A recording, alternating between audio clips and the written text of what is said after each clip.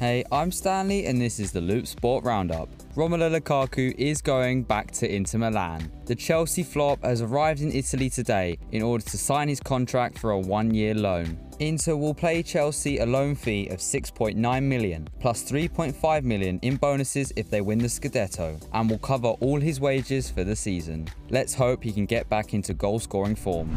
And in other transfer talk, Spurs look hopeful to sign Richarlison by Friday. Tottenham's negotiations with Everton close to reaching an agreement. Everton are understood to be under pressure to bring themselves in line with the Premier League's profit and sustainability rules before the end of their financial year, which is midnight on Friday.